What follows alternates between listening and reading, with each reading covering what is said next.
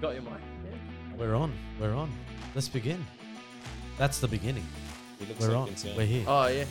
I was looking for the mic. I was like, where is it? Your mic. Where is it? Oh wait.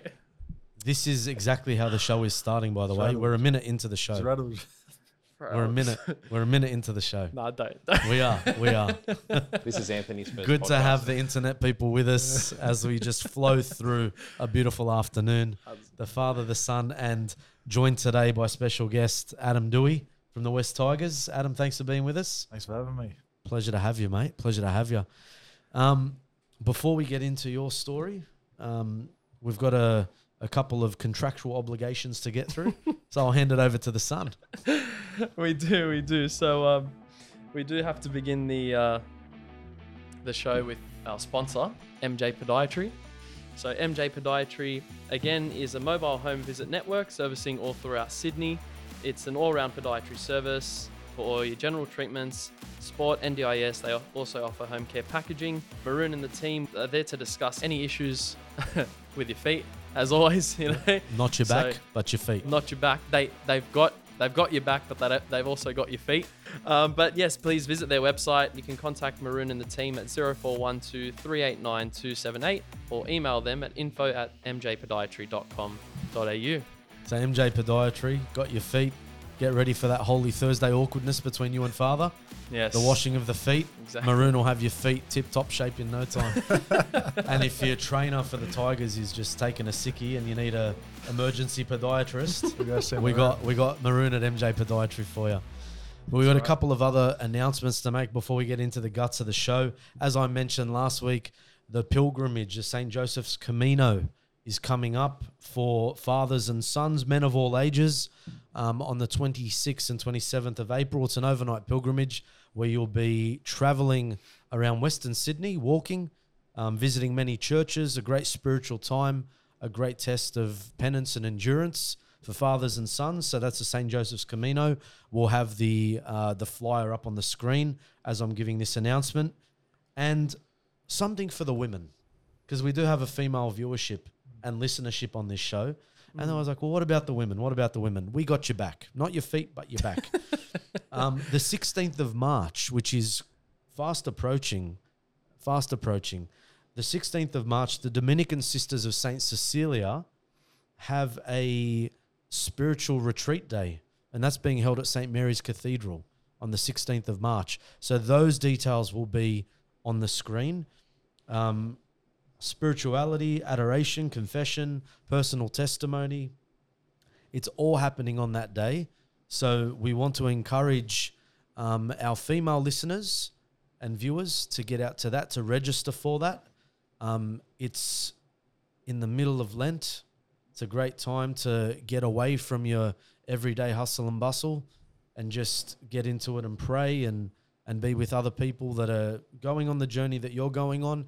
And maybe even for some of the young single ladies out there discerning a vocation of joining the religious life, the Dominican Sisters of St. Cecilia are one of those orders that are flourishing at the moment, which is a beautiful thing because we don't hear about that too often. So they're flourishing. Beautiful. So those two events coming up, one for the men, one for the women. And now Lovely. the question that all of Lebanese Australia wants answered, Doueihi or Doueihi? Please. My dad's going to kill me. Tell me. No, it's Doueihi. It's Doueihi. Yeah, we're sticking with Doueihi. Okay, we're sticking with Doueihi. Is that? There's been a lot of controversy. There is. Tell us about the controversy. Growing up, we called Doueihi and Doueihi. Obviously, back in Lebanon, it's pronounced Doueihi, but I guess since I've grown up, I've always just been known as, Doueihi, and we thought it was easier for the commentators to pronounce it with Doueihi as well, and my dad wants me to stick with that. Okay. Look at that. Honour thy father. Yeah, that's Honour right. thy father. So How good's that? A good Catholic man. I love following it. the Because commandments. the alternative was going to be we could have possibly started a change.org petition and asked everyone what they thought it should be. And because we live in a culture that just goes with popular opinion and the way things go, we'll just adhere to that. For those of you that don't get that reference, you'll know later in the show. This guy. That was good, father. I tried. I've Well, been the thinking about that one commentators- for a while. Yeah, I mean the commentators have to pronounce the Islander, the tough surnames and things like that. You know, Doueihi surely isn't that. No, but it's Nah, what his father But wants. that's My right. dad- That's my And right. that's what's stubborn. most And important. so we're going for it. That's Alright, what's good, most good. important. God bless you, man. Good on you. Well, let's get a start on the show, man. If we like to start our shows just by getting to know who you are. So if you can just tell us a little bit about your upbringing, family life, faith life. Yeah, so I grew up in Strathfield, went to a local school there, St. Patrick's College, Strathfield, and it's actually a rugby union school. So, coming through my younger ages, my parents threw me into a lot of different sports and, played, rugby league, rugby union, cricket, touch football, soccer, I guess coming through school in the younger grades, I was just always looking forward to playing sport on the weekend. Wasn't really the most academic, student coming through, but loved running around on the weekend with my mates from school and throwing a ball around or kicking the ball around. And grew up with two brothers, both around my age and into their sport as well. So pretty competitive kids growing up, and I guess that's where I get my competitive nature from. And loved it. As I said, grew up in a rugby union school, but my dad's always loved rugby league, played rugby league when he was younger, and my whole family's always supported rugby league. And I guess playing rugby union for school is compulsory, and I was just doing it to tick a box originally, and was always looking forward to playing rugby league on the Sunday, and I'd play rugby union on the Saturday and just get through it to, I guess, tick the box and play rugby league. And started playing some junior rep teams for rugby league in the Balmain Tigers district, and I guess it wasn't until year 12 where I really, made a name for myself in the rugby union scene, and was lucky enough to be chosen into the New South Wales and Australian schoolboys team for rugby union, and toured around New Zealand and Samoa playing for the union team, and actually tried out for the rugby league Australian team, and unfortunately didn't make it. So I guess when I finished school, I was came to cross paths whether to pick rugby union or rugby league. As I said, I made the Aussie Schoolboys for rugby union, and I met with the New South Wales Waratahs back then to tour their facility and see if it was actually a genuine option. But fell the way of rugby league, and Michael Maguire was the coach at South at the time, and I was in the Tigers system, but I guess they didn't see me as one of their real key players back then. And Michael Maguire at South saw something in me, and I guess straight from school signed me to the Rabbitohs, and spent my under-20s and New South Wales Cup career there. Nice. And then you had your real breakout season, or actually before your debut season with the Rabbitohs. Everyone, I think, saw the talent in you when you played for Lebanon in the 2017 World Cup. How was that experience? Yeah, it was a game-changing tournament for me and myself. As I said, I came off a 20s and New South Wales Cup season for the Rabbitohs, and I guess no one really known about me. I wasn't really a big name, at South. So I was still young, 18 years old, and got a chance. I guess at that tournament, I'd never played any other position besides 5'8" growing up, and Brad Fittler at the time picked me out centre in that tournament, and just saw something in me in that, and that's where I fitted into the team. And I was lucky enough to have a reasonably good tournament, and sort of started to make a little name about myself. And the following season, debuted sort of second round in as a 19-year-old at halfback for Rabbitohs, and I've never looked back since. But definitely that tournament for Lebanon in 2017, kick-started my career. We'll get into the debut and how that went in a little bit. Before that, though, did you grow up?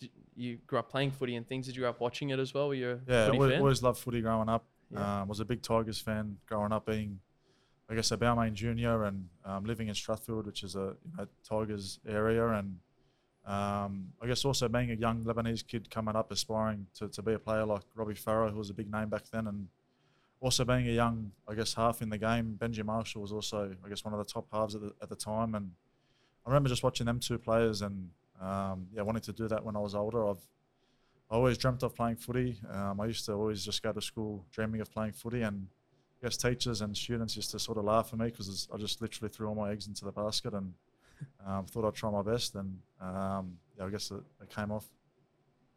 So that hard work's paid off. There are so many athletic and just naturally gifted people walking around, and you think, why aren't these guys playing first grade footy? And why? So you did have to throw all your eggs in a basket. What type of sacrifices do you have to make to get to that level? Yeah, a lot, to be honest. You always hear of kids, I guess, having the biggest talent but not being able to make it. And I guess it's tough to make the NRL, and it was tough for me coming through to make it. And I reckon 80-90% of it is hard work.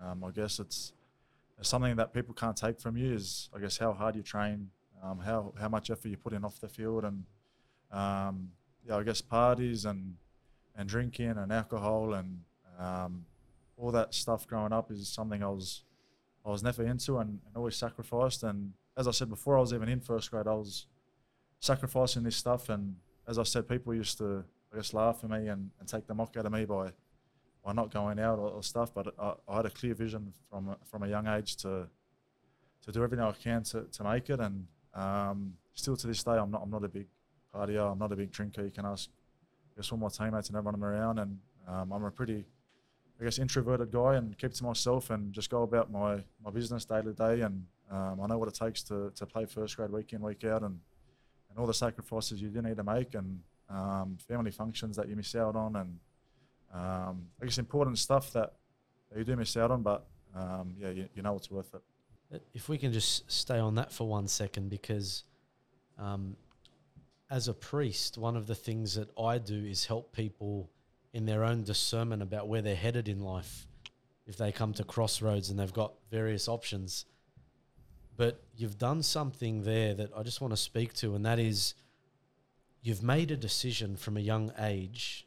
You've had a goal in mind, and you've stayed focused on that goal. To the detriment of, maybe the mates that will, take the mickey out of you for not participating or hanging out or drinking or doing whatever. But look at where those sacrifices have led you. People are always talking about options. I want my options open. I want, I don't want to commit because my options need to be open. Okay, what are those? Where are those options going to? Where are you going to end up with all of those options other than confused? Exactly. Yeah. So you knew you were athletic, you knew you had some talent, and you just got into it. Put your head down, you trained, you ate right, you didn't drink, you didn't party, you made some sacrifices along the way, and now you play first grade. It doesn't have to be sport. It can be a career, It can be the love of your life. Oh, so many stories. So many stories about, you're too young, don't marry your high school sweetheart. You got to, all rubbish. What a lie that people sell you. It's like, if you're happy, if you're at peace, if you're content, you don't need to live the way other people live. My brother got married young. You haven't traveled, you don't. Who cares? Happiest man ever. Married with 5 kids, young enough that he can run around with his own kids in the backyard. Amazing. Good stuff. So it's so true, because there's so many, not young kids, but between that, 18, 19, 20-year-old age, and you see the talent they have, especially in my field, because I keep a close eye on a few players, and especially some young Lebanese players coming through, and then you sort of see them, I guess, post out one night or drinking, or my mates tell me they see them drinking, and you just, I guess, scratch your head and just want to, shake them a bit and just say, if you want to make it and you wonder why you don't make it in the future, you don't want to look back and have regrets. And so I wish I didn't go out. I wish I didn't drink too many times. And I guess that is what lets a lot of, I guess, people down. Yeah. I think you find that even in the spiritual life a little bit is like, it's a similar thing that they're trying to almost live 2 lives where they want this goal, but then they also want this life outside of it. And it's like, no, you need to sacrifice one for the other. And it's the same, like in the spiritual life, people live. Sorry, they'll be one way when they're at church, like at the physical building. When they're there, they're one way, and then outside they're living a completely different life, and they think they sort of balance each other out. It's okay. Speaking of the spiritual life, were you raised a Catholic? Yeah, always raised a young Christian Catholic boy. My parents both of Lebanese heritage, and they grew up with a local parish, St. Joseph's Maronite Church at Croydon, and always, I guess, went there regularly every Sunday. Although we did have a lot of sports between me and my brothers growing up, my parents always made sure that we had time to go to church on Sunday, and it's something, looking back now, I'm very thankful and very thankful for my parents for doing that for me, and that in turn has allowed me to grow, I guess, bigger in my faith. Was there ever a point, maybe when you became old enough and sort of independent enough, was there ever a point where you felt like you were starting to prioritize footy a little bit more than faith or anything, or was it always like a continuous faith? I faith wasn't. first?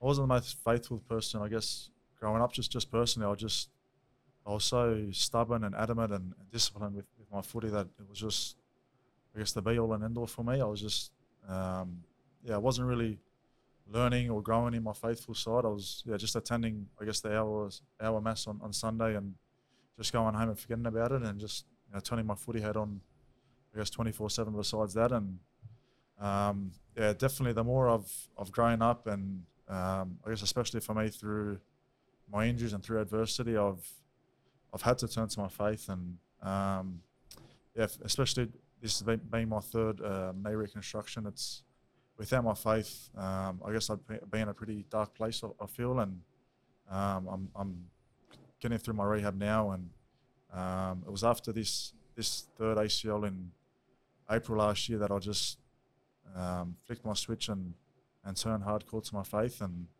I'm very, very thankful for that, to be honest. Wow. Oh, that's encouraging to hear. Isn't it a beautiful thing? Oftentimes through adversity, through almost the bottom of the barrel moment, God speaks to us. Yeah. And then you grow with that. You grow into that. When we first started this show, I can't remember how many of my mates were like, you should get Adam. We see him at St. Joey's all the time. Yeah. He's always at Joey's, I'm like, okay. And then you and I ran into each other after I actually reached out. We ran into each other at a wedding. And then I've given a talk at St. Joseph's Croydon a few weeks back, and you were there for that. And we've been looking forward to this moment. So, and thank you also for your humility. We oftentimes, people come on the show, no one is the perfect person. Yeah. I'm not perfect, Ant's not. But for you to have just admitted that and say, I just went to mass on a Sunday and then forgot about it, that's common. I used to be that way too. Yeah. So common. And look at how seriously you're taking everything now. What, just on the faith side of things, what is different now to when you just went to mass on a Sunday and forgot about things? Everything, to be honest. As I've said, I've had since coming into first grade, I've had a pretty rough run with my injuries. I was a kid that grew up and played footy and never had a scratch or injury growing up, and then debuted in 2018 in first grade for Souths, and did my first knee reconstruction then, and then came to Tigers in 2020, did my second one in 2021. Still wasn't big on my faith. I wasn't really, as I said, just going to church on Sunday and just going through my rehab and just having my up and down days. And I guess, last year, early on in the season, did my third knee reconstruction on the same leg. And I was in a pretty, not dark place, but a sad, I guess, moment for a few days post that injury, and just always questioning why it's happened to me, and why this, why that, and questioning the world. And I guess it was after, I guess, having a few days of mourning, as you do, and just picking myself up. And it was actually through my mother that she was going to daily mass at St. Doueihi's, which I never really knew existed. And they do a midday mass there that just goes for half an hour, and it's a sort of condensed version of our full mass that occurs daily. And she just told me to go one day, and I went that day and just loved it. And I guess since then, that would have been, June last year. Since then, I haven't missed many masses daily. And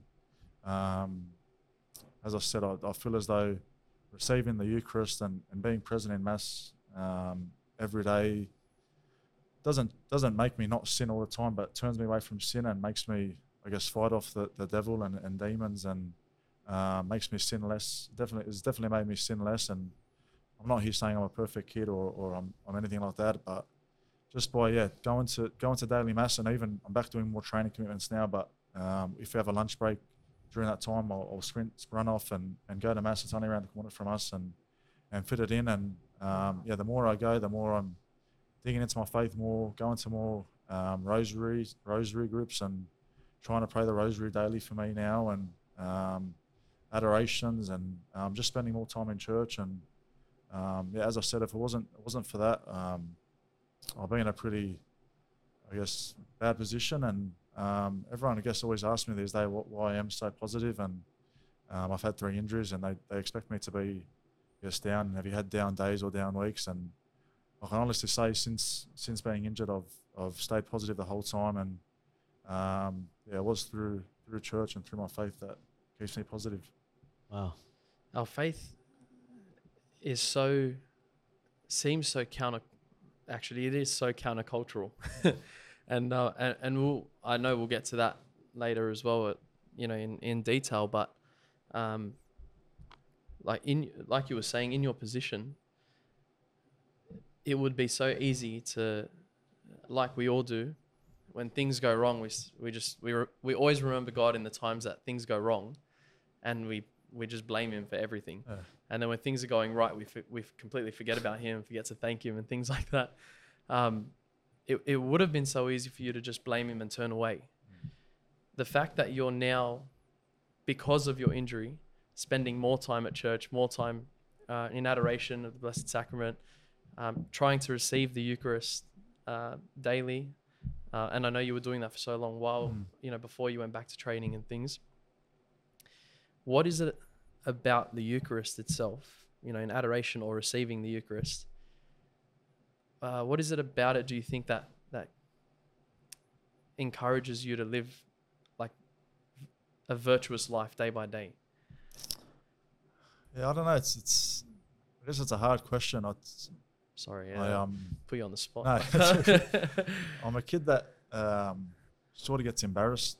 I get embarrassed. I don't like being embarrassed in public and stuff like that. And obviously, if you've done, a sin and haven't gone to confession, then you can't receive the Eucharist. And just the feeling, because I was going daily, if I was to stand there in the church and known I've sinned and known I can't go up and receive the Eucharist, then I feel this sense of shame about me, and something I didn't like. So I know that once I do receive the Eucharist, that I try and do everything I can to make sure I don't sin before the next mass, which is only 24 hours away. So just that mindset of, it's just a personal thing. I don't like being, embarrassed, and I just felt a sense of shame just not being able to go up there and receive him, because I have done a sin, and that's helped me.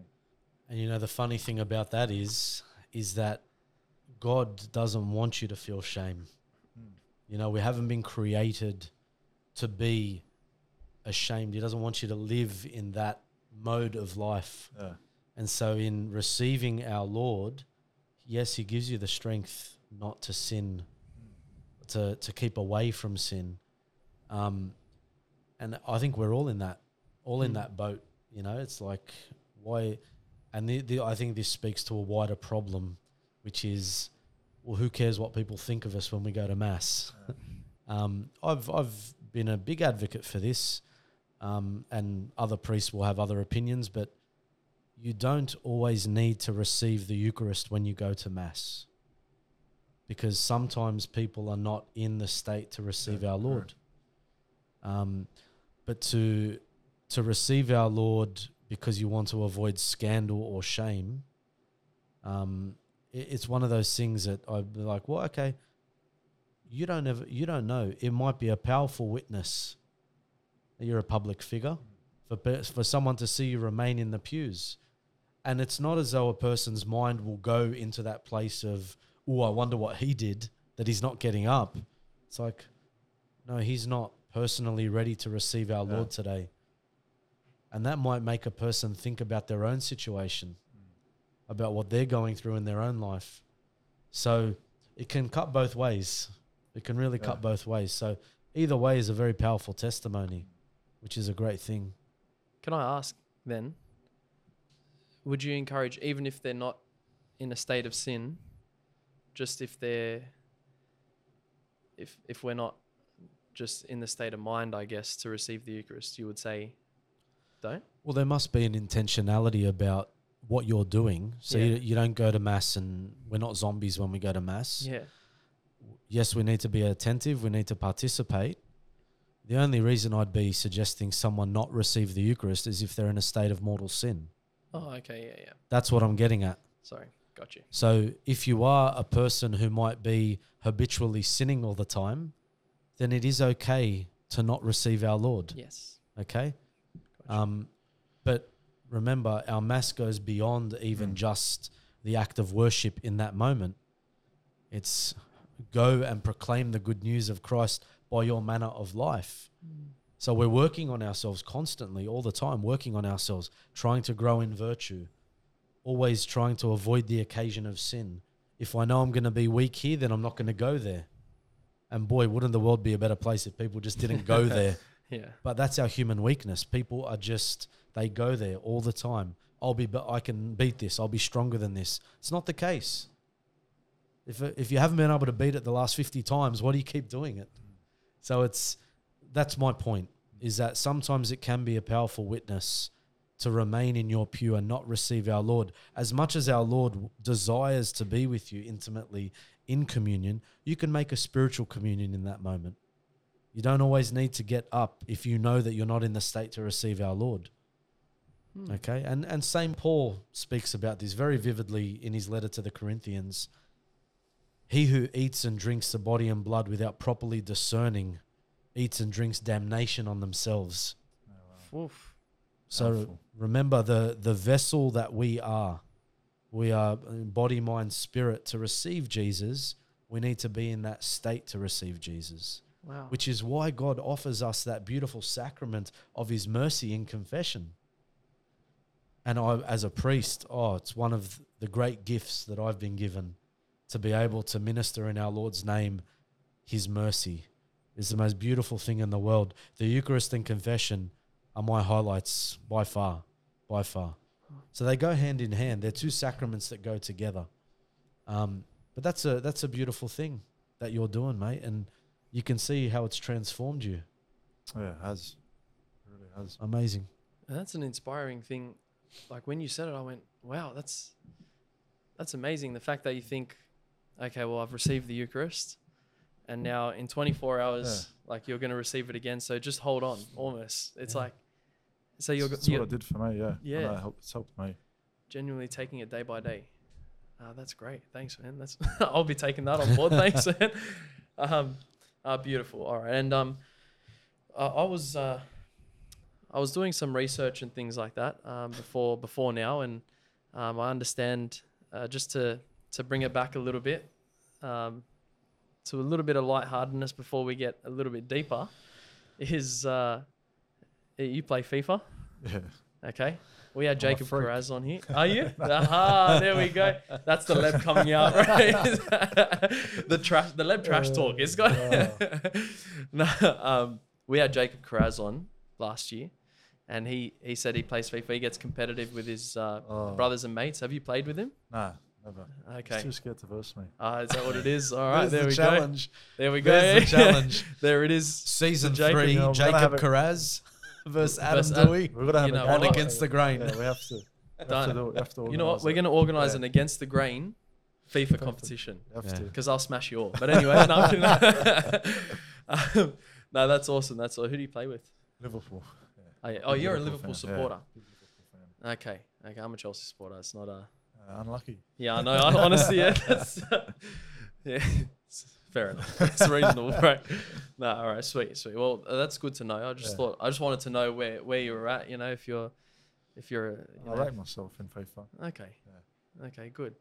Are you a better footy player or a better FIFA player? Probably FIFA.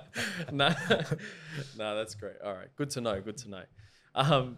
Well, we'll kick on then. So with your, we spoke a little bit about your debut. You mentioned that. How does the call up? How does it feel to get a call up for your first grade debut, playing at halfback for the Rabbitohs? So was that? I assume Adam Reynolds would have just been injured or something. Yeah. As I said, I was still young and new to the Rabbitohs. Was my first full preseason with them in 2018, and we went to Perth for our first round against the Warriors, and I was named as 20th man, and just didn't see much of it. Didn't think I was debuting anytime soon, and Adam Reynolds actually got injured in the first round, so we came back to Sydney, and I'd heard a few rumours in the media that I was going to get the call up, but obviously I was only 19 years of age, and I mean Souths were a stacked team back then, and I guess didn't really look too much into it, and Anthony Seabold was our coach at the time, and pulled me into his office Monday morning and told me I'll be wearing the 7 jersey and making my debut, and I guess the emotions that whole week, and just a phone call to my mum and dad were pretty emotional, and it's one of the best moments, and something you can't forget coming into first grade, and we were versing Penrith that week, and I remember it was like a 40-degree day on a Sunday arvo, and I think I asked for like 40 or 50 tickets, and I guess there's been no Lebanese kid debut at South long before that, and I think they freaked out at the number that I asked for. And, well, who are these tickets for? Go, just a bit of family and friends and that, and it was an awesome day and awesome experience, and I guess I've never looked back since. It's not often, well, for us anyway, that we've had a halfback on the show. It's not like you debuted and came off the bench as like a prop or a second rower or debuted on the wing. You're debuting at like the quarterback of positions on the field. Yeah. So with that, you're talking, you're organising, you're doing all sorts of things there. What's the pressure like going into that? Yeah, obviously very high, and the calibre of players we had in that team was, Greg Inglis, John Sutton, Cody Walker, the Burgess twins, Sam Burgess, and as I said, it was obviously a stacked team, and I guess they made my role really easy in the team. And when Adam Reynolds did eventually come back, I was that whole season just thrown into every different position. I literally played every position in the back line and came off the bench, and played hooker even for a bit one game, and I guess that's where my versatility tag came from. And unfortunately did my ACL in that season, but got to the prelim finals, came back the year after into 2019 halfway through the season, and got to the prelim finals there as well. So I guess back-to-back years at Souths got close to get into the grand final, and and that's it. Got told to leave Souths. Wayne Bennett came on board, and end of 2019 sort of got they signed Latrell Mitchell at the time, and I was playing fullback at the time, and I guess I knew I was still a young kid and wasn't going to be able to compete with Latrell and his I guess ability. And Wayne Bennett was honest with me and said there wasn't really going to be a position in the 13 for me, and I guess he was open for me coming off the bench, but I feel as though I was at a stage in my career where I had to cement a starting role. And Michael Maguire by chance was the coach at Tigers at the time, so I guess he reached out to me and offered me a contract at Tigers. And as I said, I was a Tigers junior and I always grew up supporting the Tigers, and wanted to one day play for the Tigers. Obviously didn't think it'd come that early into my career, but yeah, love the switch across. And as I said, I'm a local kid and always loved it. And I guess unfortunately haven't had the success I wished so far, but yeah, hopefully good times ahead. Before we get to the Tigers, I just want to know. So I know with fans that World Cup with Lebanon, the 2017, is when we got to see your talent. Was that experience crucial in your debut for Rabbitohs, or did they kind of know coming up? Yeah, I mean, I was part of the emerging leaders group at Souths, but in terms of I guess how quick I debuted, I definitely 100% that 2017 World Cup fast tracked my debut, and as I said, allowed me to be this versatile player that I'd never really recognised myself with before. And yeah, thanks to Freddie Fittler's credit, he played me at centre, and as I said, I'd never played a different position besides 6 and 7 growing up, and played well there. And as I said, when Adam Reynolds came back in 2018, because of that versatility in the World Cup campaign, it just allowed me to literally fill, I guess, any position available, and yeah, I just thrived of it. And as I said, it was a stacked team back then, and just to be able to sit there and learn off, you know, Cody Walker and Adam Reynolds and Greg Inglis and Damien Cook, and leadership qualities of Sam Burgess, and just absorb it all in for my 2 years there. It was knowledge that was, I guess, invaluable. Yeah, so that's. I just wanted to know, what's it like representing your country, and what's Freddie like as a coach? Yeah, Freddie was good. As I said, I was still a young kid coming up back then, and yeah, he really, I guess, got into the Lebanese culture, and we had our training campaign in Sydney, and a lot of Lebanese barbecues and functions and dancing that we went to, and yeah, he really brought into it and was good. And obviously his knowledge in football that you can learn off as well is second to none. You know, he's one of the best players that's played the game, and it was half in his own right. Yeah. So he would have taught you exactly. heaps. Yeah. So I learned a lot of him, and yeah, and representing my country. Yeah, it's unreal. It's a surreal feeling, and to see, I guess, all the family and friends and my Lebanese. I'm a very proud Lebanese Australian kid, and just to see how proud I made, you know, my grandparents, my parents, and singing the national anthem, and seeing my mum crying in the grandstand is, yeah, it's things you can't dream of. And any chance I get to put on the Lebanon jersey, it's you always try and play, I guess, that a little bit harder. I'm going to put you on the spot a little bit again, if that's all right. If you had the chance to play for Australia or Lebanon, they're both after you in the same tournament. Sorry, who are you picking? It's a hard one, I guess. Now being, I guess, sort of nowhere near being a Kangaroo, but if I was to pick, sitting where I am now and being in the position I am now, I'd definitely choose Lebanon. I know you sacrifice, I guess, financial. Obviously, the Kangaroos get paid a lot more and stuff like that. But yeah, as I said, for me personally, the feeling you get, even coming off the World Cup in 2022 in England with Lebanon, was they're some of the best times. And as I said, I'm a proud Australian Lebanese kid, and yeah, love my Lebanese culture. Been back to Lebanon a few times, and I guess sitting here now, I'd choose Lebanon, but whether that changes in the future or not, I'm not sure. Good answer. Were you part of the group that chased the robber down the road? No, it wasn't me. It wasn't me. Yeah, there's some funny stories from that tournament. I remember when that was on the news. I'm like, he chose the wrong dressing room to rob. The wrong team to rob. Man. Some people are just oblivious, man. They don't know that Lebs did it. No, that's good. That's good. That's good to know. Good to know. That's a fair answer as well, and an honest one. Thank you. And you had the opportunity. Well, I don't know if this is positive or negative, but you played with Josh Marie.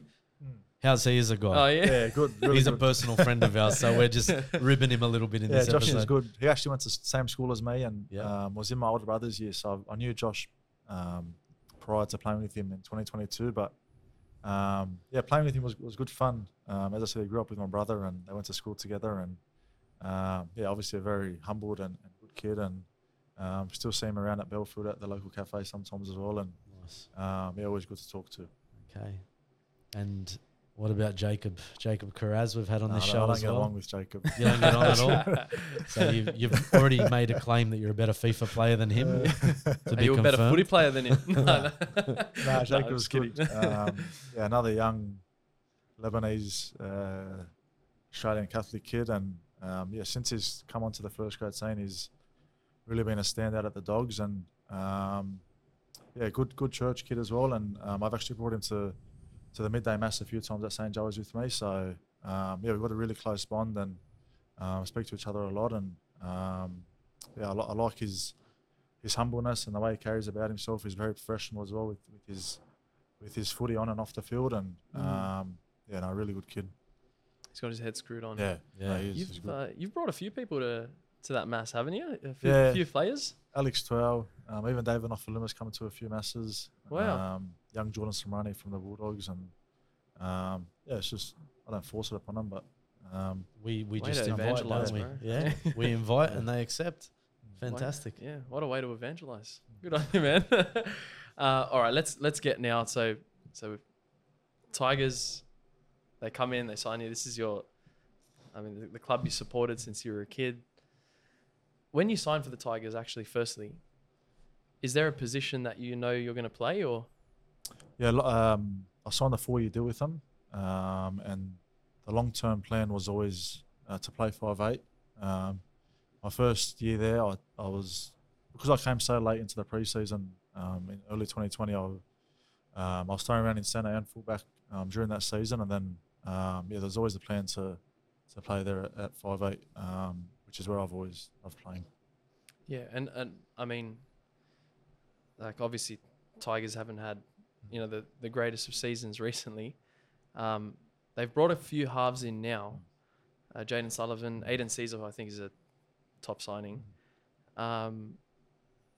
With your injury and you coming back hopefully around mid this year, do you know what the plans are for your return? I haven't really looked beyond sort of just doing my rehab stage.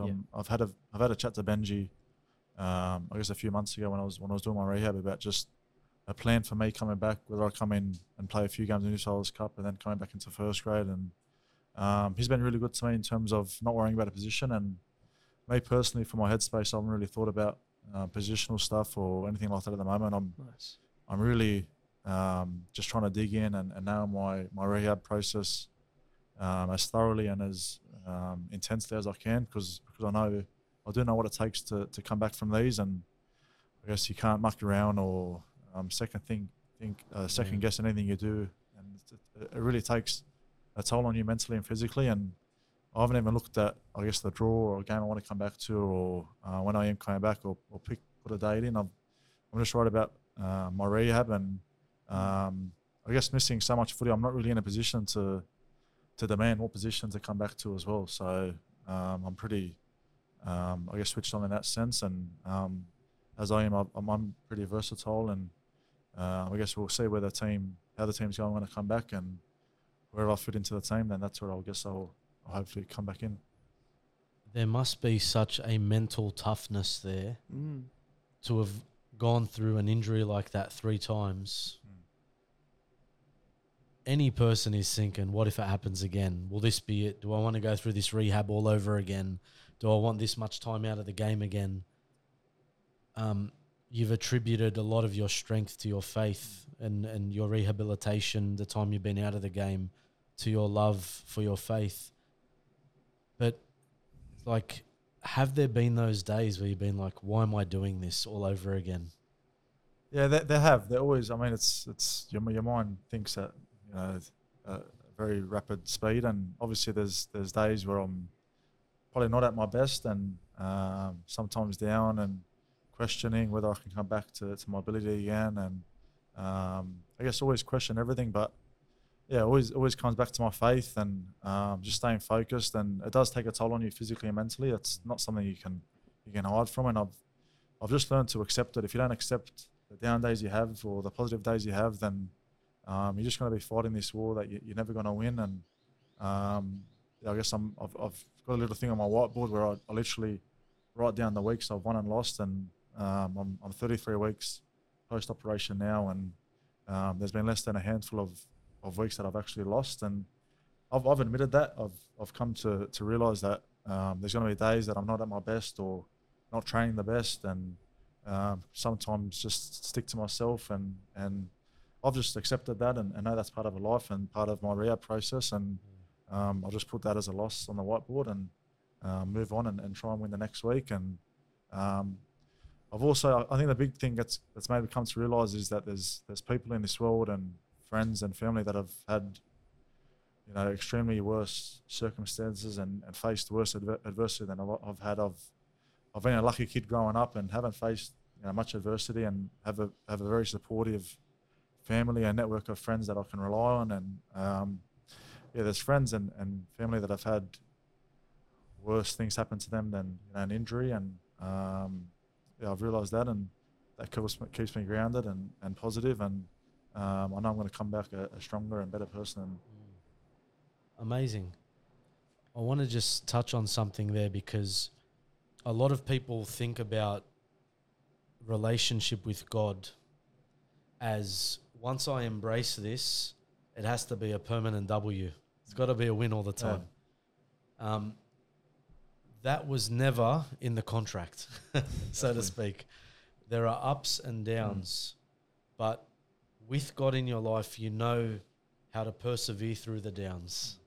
Life isn't perfect anymore. Perfection will be for those who persevere in a life with God, and they end up with the eternal reward, which is heaven.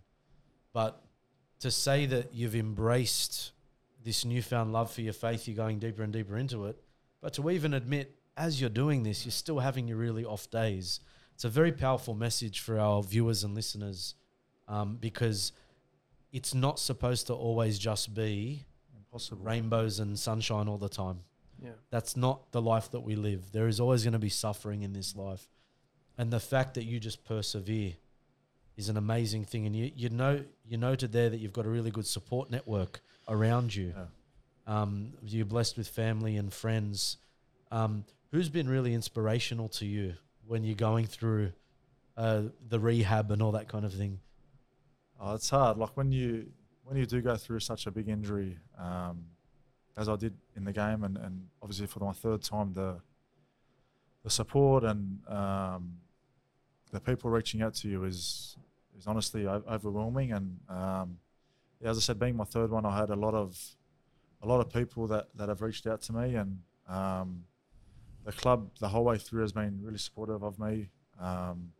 Benji Marshall's been really supportive of me. But yeah, my friends and family, I've got a really close, small friends network that I rely on, and they're with me, and they really know what it takes, I guess, to come back from this. And obviously my immediate family, my parents and my brothers and my little sister, and like I said, the reason why I get up and go to training every day and play to I guess to carry our last name and make them proud. And I'm fortunate enough to be in a position where I do get the opportunity to represent our last name and make my family and relatives and people back in the small village in Lebanon proud to carry our last name. And that's what gets me through, and I guess will get me the other side of this injury. Amazing. It's actually really encouraging to hear that you're not only that you persevere through these tough times, but that you're so aware of them.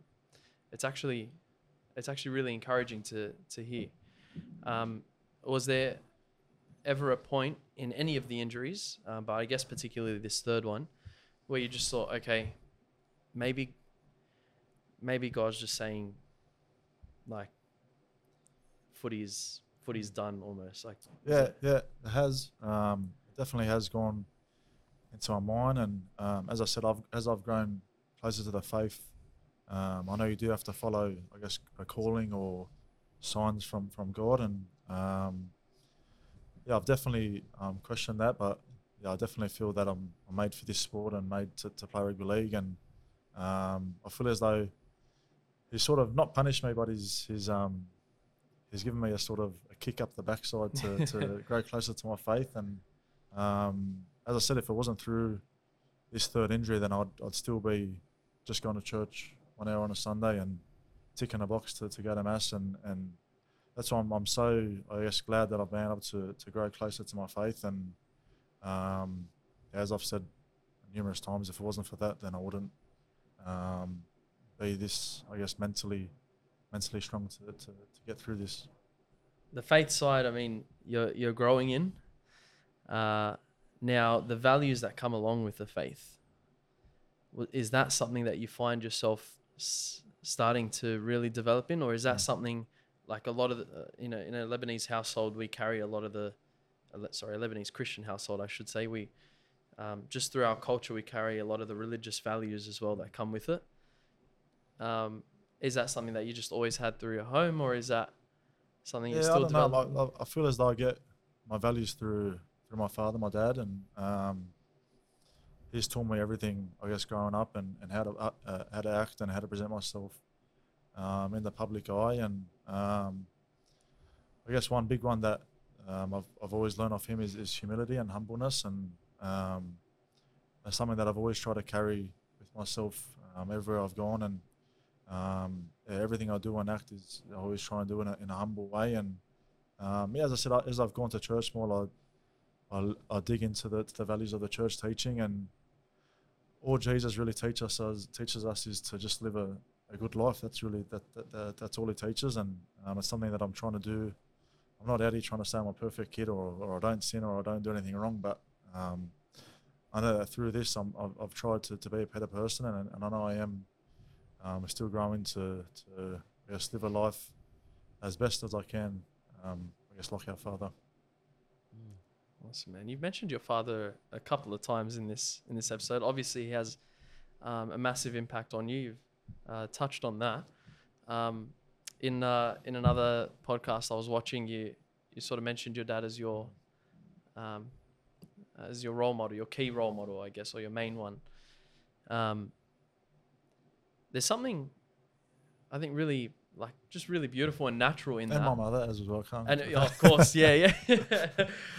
No disrespect to, but there's a real beauty in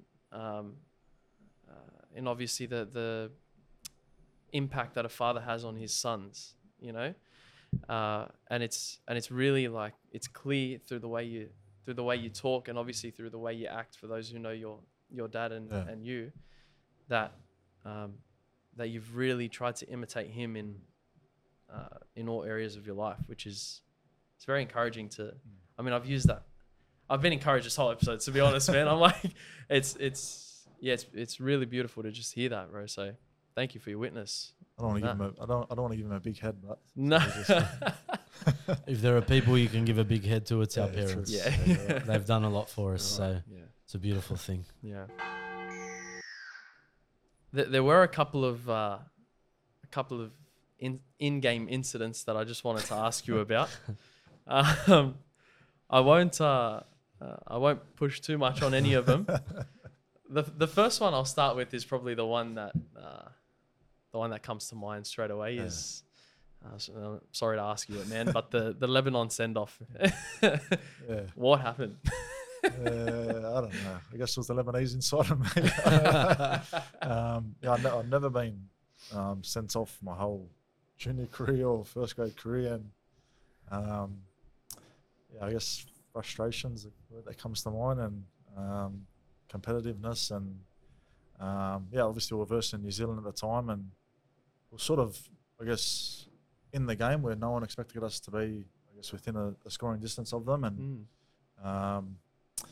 I felt that I felt personally that the ref wasn't expecting the game to be as close as it was, and there were a few calls leading up to that wasn't the biggest fan of, and there was, I guess, a kick-off incident, and obviously didn't agree with the ref's call, and might have said a few wrong words to him, but how dare you, sir? Something like that. How dare you call that penalty? Red card. Sure, Send off. And I guess he heard him, and it wasn't my best moment. That's for all sure. right, man. Yeah, these things happen. I'm sure there are a lot of fans at home, Lebanese Fans at yeah. home saying a lot of worse things at the TV. Not fun. No, that's thank you for your clarification on that. You know, that there are. I had a high school footy coach that would say he'd be so strict on the way young men carried themselves when it was at school. When you're on the footy field, he was like, I understand. I understand.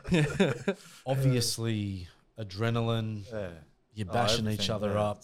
It's like there's that real guttural kind of, we're almost going into just a basic instinct.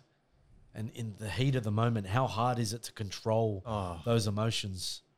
Yeah, I'm a really emotional and passionate and competitive person. And yeah, when you're out on the field, it's you're almost unrecognizable as a person. You're a completely different person. And but if you don't get your body or mind into that state, then you'll just get, I guess, bashed out there. So yeah, it takes a lot to get up for, and adrenaline's high, and all your readiness and emotion and everything's high, and sometimes you do, I guess, push the line a bit. Before Anthony gets into his second incident, I have a couple more. Yeah, well, I want to ask this. I know it's a professional game. I know that you're all on contracts, so you've all got to be professional. But have you ever walked into either a camp or a game day or a training session and just within the first few moments either known you don't have it today or have seen it in other players that they don't have it today? 100%. So because, you get a feel for it, yeah, do you? 100%. Yeah.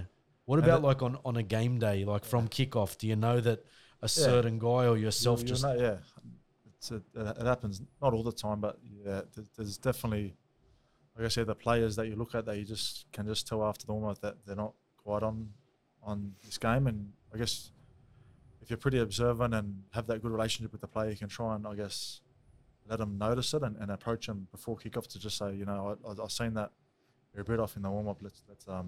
Let's get up a bit for this. We need you a bit more. And yeah, for me personally, it's definitely happened where even if you're off 5 or 10% going into a game, then you can really have a big effect on your team. And obviously, me being a spine member and touching the ball and dictating play a fair bit, then it definitely does have an effect. And it's something that you have to make sure you're aware of and try and, I guess, snap out of it. If you'll indulge me one more question. Take your time, please. So it's game day, all right? You got a game at maybe 3 in the afternoon or an evening game. What's your routine on a game day? Like, how do you... Depending on the kickoff time, I definitely always try and get a nap in before, just so you don't get that crash when it comes to 3 or 4 o'clock, or definitely the 7:30 or 8 p.m. kickoffs. I always try and get an hour or 2 hour nap during the day just to make sure I'm re-energized going into the game. And I try and stay off caffeine on game day during the morning just to avoid them spikes in my system, and only save that to just before kickoff. And but in terms of diet or food I eat or stuff like that, I'm not really fussed or big on anything like that. I'm a pretty clean eater either way. And I guess for me, just hydration is the big one. And I try and distract myself on game day a fair bit and make myself busy in the morning, go out for breakfast somewhere, and go hang out at a friend's house or something, just so I can allow myself to have that nap in the afternoon. So whereas if I'm doing nothing in the morning, then I won't find the need to have a nap. So I try and stay busy, and then as I said, I'm an overthinker, so I try to distract myself with everything, so I'm not thinking about the game. And once I wake up from, I guess, my afternoon nap, I try and narrow my focus and delve into the game. Okay. Yeah. I'm done. You don't like have any sort of like wear the same undies or something for a game? Like that, nah. Oh, good on you, man. Do you have a game day playlist? Are you a big music man? Do you listen to music before games, anything like that? You sometimes play a speaker in the change room, and because I'm stubborn and sometimes selfish, I always take control of the music and try and play the music I like. But no, I'm not someone that gets hyped up through. So you're in the West Tigers change room. You got Lebo music playing through. Yeah. That's what I was going to. What music do you play?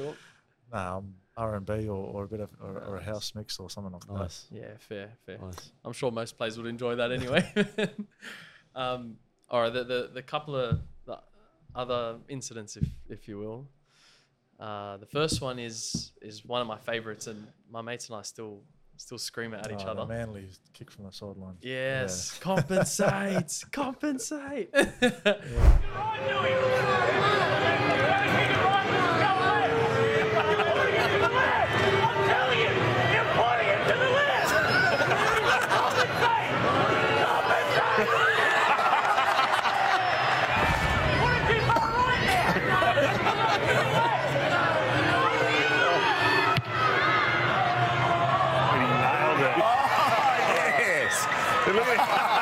That's one of the greatest things ever. And then you kick the conversion and you give him a little smirk after.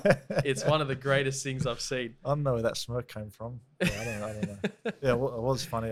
Manly is obviously a suburban ground, so the crowd's literally on top of you. And from that touchline, the fan was literally this far away from me, and you try and block out what they say as much as possible. But there's just times where they just get the better of you, and obviously it was into me and very loud, and there was the whole dramatic part of it where the ball fell off the tee and then I had to put it back on the tee, and obviously glad I kicked it. Yeah, that worked out. It looked at a certain point like it was curling out, and then it just came back, and it was just. I'm not brilliant. Sure about the smirk. Brilliant. I don't know what happened there.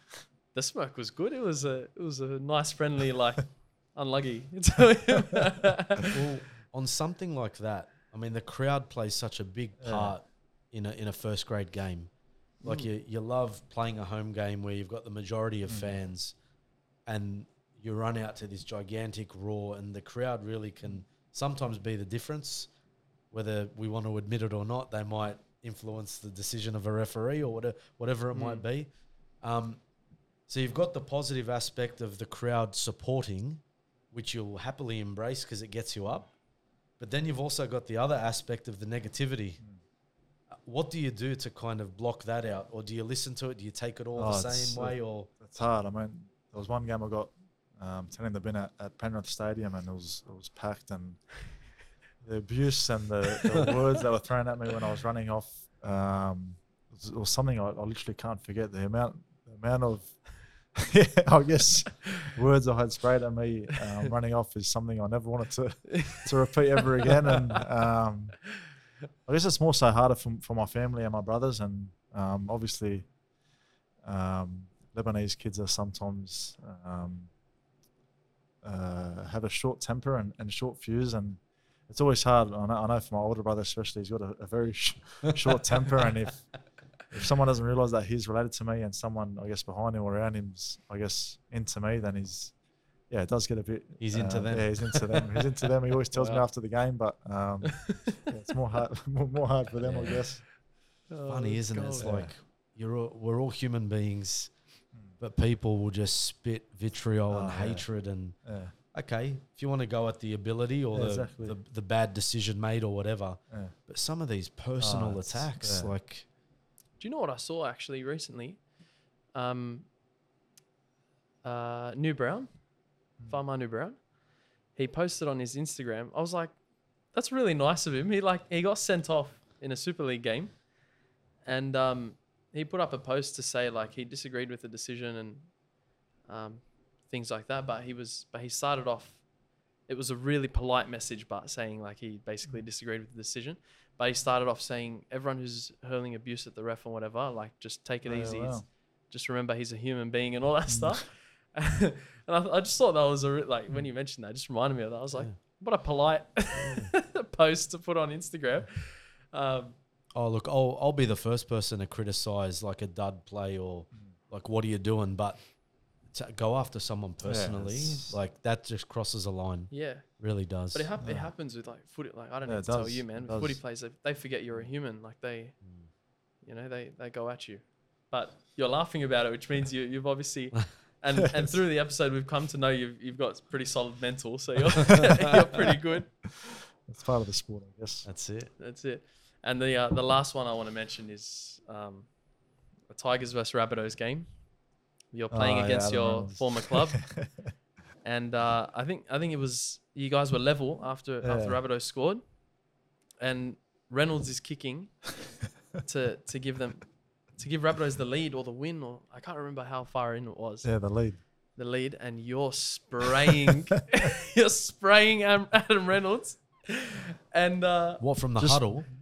No, by chance I was mic'd up that game. I don't know, for some reason they mic'd me up that game, and as I said, I had a good relationship with Adam Reynolds from the Rabbitohs days, and really good fella, and taught me a lot. And then obviously versing him and knowing how good a goal kicker he is, I said to myself, I've got to just try my best to try and throw him off or do something. And adrenaline, I guess, took over, and you get a bit loud and carried away and start saying some words to him to throw him off. And luckily it actually worked for me, and he missed it. He missed. Which is unusual for him. And they're obviously game moments you look back on, and I guess get a bit embarrassed back on, to be honest. Oh, I was about to say that. Surely that's one of your proudest moments, man. That in that moment you were that Manly supporter, just yelling good. at him. It's But good fun. yeah, and by Adam Reynolds standards, that was a pretty basic, like easy kick. So it really, really put him off. Yeah. That's gold. That one's up there, man. That's Don't miss it. Don't miss it. I'm telling you. Seriously, clutch on up. 500, done. Shoelace. Reno. Hey, clutch. He's missed it. You've done something a few months ago that you didn't need to do. Okay, now the incident that I'm referring to is the St. Ursula's high school formal controversy, so to speak. So by way of background, this is the Cliff's Notes version of it all, but someone was denied the ability to bring a same-sex partner to their formal. They, in turn, made a big song and dance about it. The media picked it up and ran with it.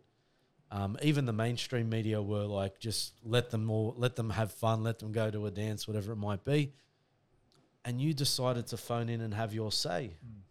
Now, this is way different to, for example, the Manly 7 controversy from a couple of years back, where this was an on-field thing where they chose not to wear the jersey. This was something that you and any other person of faith could have just steered clear from, but you chose to phone in and give your opinion on what had gone down. Do you want to talk to us a little bit about that motivation and why you felt so called to do something like that? As I said, when I did phone in and give my opinion, I guess I'm a kid of faith, and I'm a proud Catholic kid, and know what our church teaches, and knows what our school teaches, and know know the right from wrong. And I'm also aware that I'm in a position that I am in the media, and in that, I guess, high profile position in our community. And I just felt as though at the time, obviously there's communities out there that I guess see a different view to us, and we've got no hatred or dislike or anything towards what they do and whatever they preach between each other and do in each other's communities or whatever. That's all okay, but the need for them to, I guess, pick on a Catholic school and I guess try and tell us how to teach and what's right, and I guess to change what we see is right, which is a man marries a girl, and that's how it works. And I just felt that they were just pushing the boundaries a bit too much, and me being in the space I am, I felt the need to speak up and try and protect our faith, and I guess just give the Catholic side to the argument. And it wasn't showing hatred or anything to any community or anything, but go preach, I guess, what you want to each other, but don't try and preach it against, I guess, different religions and tell us, I guess, what to do. Yeah. And for those watching and listening, it was a very well measured response. In my opinion, I was like, when I heard that you had done that, I was like, go Adam, I'm so proud of you, man. It was just so balanced. It was compassionate, but it basically took a stand. And the last few years, we've found ourselves in a position to be making stands. And unfortunately, the other side of the aisle always view it as bigotry and hatred. And exactly. for as much as you want to try and be compassionate and loving, and it's just, unless it goes their way, you will always be public enemy number one. Now, things transpired after that. So there was a whole change.org petition, hence my joke at the beginning of the show. And that received thousands of signatures and everything. And then there was the I think what happened was the reversal of the decision. And so this person was permitted to go to their formal. And then what came out a couple of days later was footage of this formal and those couples embracing one another and screaming into cameras, "We won, we won." I don't think that's sending the right message. I'd like to give my 2 cents if I can on this, because I gave that a lot of thought. And look, at the end of the day, whatever the motivation was to change a decision, I was disappointed. I think if we've got a Catholic education system that is preaching the gospel values of Christ, a lot of people are going to say, well, didn't God love everyone? Yes, it's true, God loves everyone. But at the same time, we have our part to play in that relationship with God. Okay, I am tempted to sin multiple times a day, but it doesn't mean I do it. I make the decision against. Okay, so we've made distinctions about, love the sinner, hate the sin. We've done that in the past. My opinion, if anyone from Sydney Catholic Schools is listening to this, is that we need to scrap the formal system. We need to scrap that end-of-year dance and dinner and make it private. So if parents and students want to do that, they can do that in their own time. They can book their venues. They can organise all of that. But I think the pinnacle of high school education, an acknowledgement of what they've been through for the last 12, 13 years, should be the graduation mass and graduation gathering, whereby families are invited to come and celebrate with their children that have completed year 12. And that should be the pinnacle of the celebration there. That way we eliminate getting into messes like this. So I'm not being a killjoy here. I'm not saying that young students don't have the right to go out and have a formal and go out and celebrate the end of their secondary schooling. But I don't think it should be in the Catholic school system. That should be private for parents and students that want to celebrate. They should do it on their own. And then this way you keep the Catholic schools out of it. And I think this way we all find a common ground, and we don't have to be, we don't have to be outraged by a decision that was made and then overturned. And I don't know if it was, it was just the majority want this, so we're going to do it. I don't know if that was the reason for it. But in the end, I just wanted to say, when I heard you on that radio show call in, it was a very well measured and articulate response on your part, and that I was proud of you. Thank you. And you didn't have to do that. You didn't have to do it, but you used your platform. So I'm proud that you did. I'm proud that you did. And look, you were, I'm sure you were aware that on the back of that, you were going to cop some criticism. Yeah. What was the response like after you made that comment? Oh, look, 99% was positive and very supportive of me. And I made sure that I did articulate it in a way that I didn't get myself into any trouble or I guess offend anyone. And all the support was really, really positive. Wonderful. Firstly, I was inspired by it because I realized that you didn't have to do it either. And to see a public figure, to put your image, your reputation, even potentially, I don't know if this was ever in question, but even potentially your job, at risk, to go against something that we all know people have lost their jobs and livelihoods for, or because of. It was so inspiring to hear. You were very well spoken, like Father Ben said. I think you hit the nail on the head, like when you said something to the effect of, we're bagging out a Catholic school for following Catholic teachings. Like, it just doesn't make sense. Why are we don't walk into let's say a Muslim school and force them to celebrate Mass for everyone, or to have Catholic studies as a subject or something. Like, it just doesn't make sense. Exactly It sounds silly. The outcome was extremely disappointing. Like, I just think it sent a horrible message to Catholics, like all Catholics in Australia, or whoever knew about the story, was this is the Catholic teaching, but it really, if you push hard enough, then we'll compromise. Yeah, we'll change.org it and we'll just change it. We'll get it done. Yeah, and petitions, honestly, petitions. Yeah, people love signing petitions. But petitions never worked for us. It's true. So, but for some reason, it worked for the other side. Yeah, and sorry, you go for it. The deeper thing, I think, in all of this, is the disconnect between what our teachings are and the way they are lived out. Yes. So you can say you've gone to a Catholic school for 13 years of your education, okay? And then you come out of it. Have you grown closer to Christ? Have you wrestled with the teachings of the church? And objectively, those teachings are not there to oppress us or restrict us in any ways.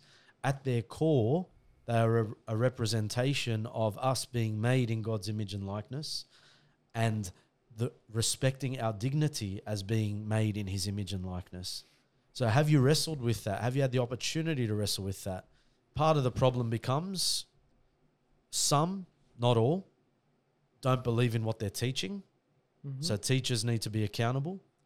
Leadership, if you've got a strong leadership at a Catholic school, in your executive, your principal, your REC, if you're going to teach Catholic values, then teachers will fall in line. And then you see the students actually take it on board. We've been so scared for so long to actually teach what is authentically Catholic. I think in a loving, compassionate, but also in a very direct way. Like, people tiptoe around things so much. And we have seen an influx of young people say, I'm over the confusion. I just want to know what it is. What is the teaching with regard to anything, really? So there's that disconnect. 13 years of Catholic education, and then why are people fighting for this so much when you know what the expectations are here? So if we're not going to be civilized enough to be able to have the conversation together, my suggested solution is just scrap the formal system and the partying right at the end anyway, put it into the hands of the parents and the students, and have the schools have nothing to do with it. But do you think then that that's a realistic solution? Sorry. Yeah.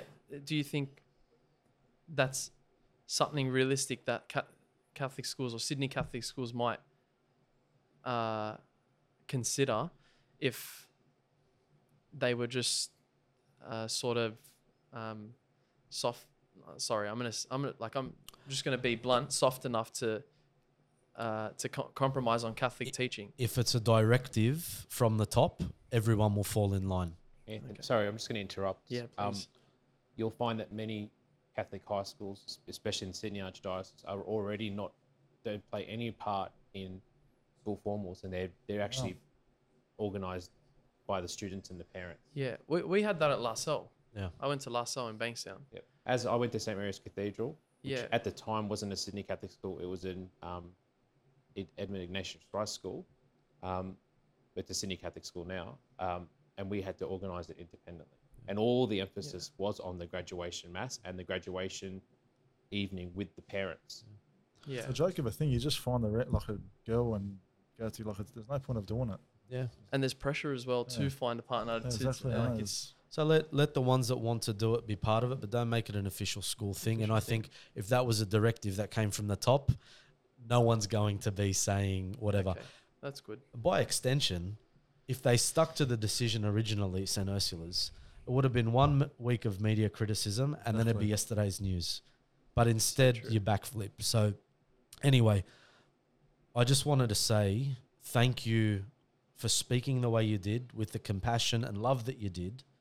Not enough people do it. It's a challenge to principals. It's a challenge to priests. It's a challenge to... It also shows that you don't need to be a public figure. You don't need to be a priest or a principal or even a bishop to do this kind of thing. All of us have a responsibility. All of us have a responsibility. The reason I think we find ourselves in this mess all the time is that we've just avoided the conversation for decades. Exactly. And then when you avoid a conversation, the louder minority will always win out because they occupy the airwaves, they occupy the mainstream media. So that becomes really, really difficult. I'm glad you did what you did, mate, and you did it. And of course, there will be detractors, but remember, many people detracted from our Lord as well. And so you got to share in some of his suffering too. Yeah. And as we hear our Lord say, blessed are those who are persecuted for my name. Your reward will be great in heaven. So, and we're not saying this because we're being mean. We're saying it because we want to uphold what our Lord spoke about, and that is to love, but love is all about this. We've said it many times on the show. Love is sacrificial. Love isn't just doing the things you want to do. So that was a big thing that you did. So God bless you, man. God bless you. The great segue into our footy is always our big hit of the week. I don't know if you're familiar, Adam, with our big hit of the week. I've seen it. Okay. What an honour. There you go. Father Ben, mate. You're just... you're known now. You're known. It's Father Ben Rab Saliba is what we're calling him. God love him. So it's now time for Father Ben's big hit of the week. And this week... Oh, far out. I did it again. You could have just said sponsored by. Whatever. Sponsored by Totus Tours. Check out the links below. Totus Tours. There we go. Do you want to get in on this too? You're allowed to? Oh, yes. Yeah, Totus Tours. Again, check out the links. Check them out. Evangelize not just through your words and actions, but through your clothing. Let's get into the big hit. It's from this past week. I thought since we have a Tiger on the show, we'll get a Tiger's big hit. Tiger's big hit. From the pre-season challenge. Let's go. This Let's have past a look. week, it'll be on the screen behind you. Let's have a look-see. Here we go. Olam, big hit. Lomax, what you have for lunch? Wow. Justin Olam. Oh, you love to play with a guy like that in defence. Hate to play against him. Wow. Zach Lomax. He got up to his credit, got up. Well done. Big hit of the week, sponsored by Totus Tours. Justin Olam. So he's come from a system that is obviously, they know success. Built on defence. Built on defence. What's it like with some of these new guys in the camp? Are they picking you up a bit? Yeah, it's been good. Justin's a good kid. Very humbled kid and quiet, and obviously missing a few screws. Obviously, to do something like that, I'd never sprint out that fast at someone. But you need I guess tougher guys like that. When you sprint like that out of the line, you're either going to get it or not. Yeah. He gets it most of the time. He does. Yeah, he's built like a rock. I hear. He's all muscle. He's like cement. It's all muscle. Wow. It's Scary Papua New sight. Guineans, man. There's Scary sight. Good stuff. Yeah. Well, Anthony's been previewing our 2024 season. Yeah, I've heard.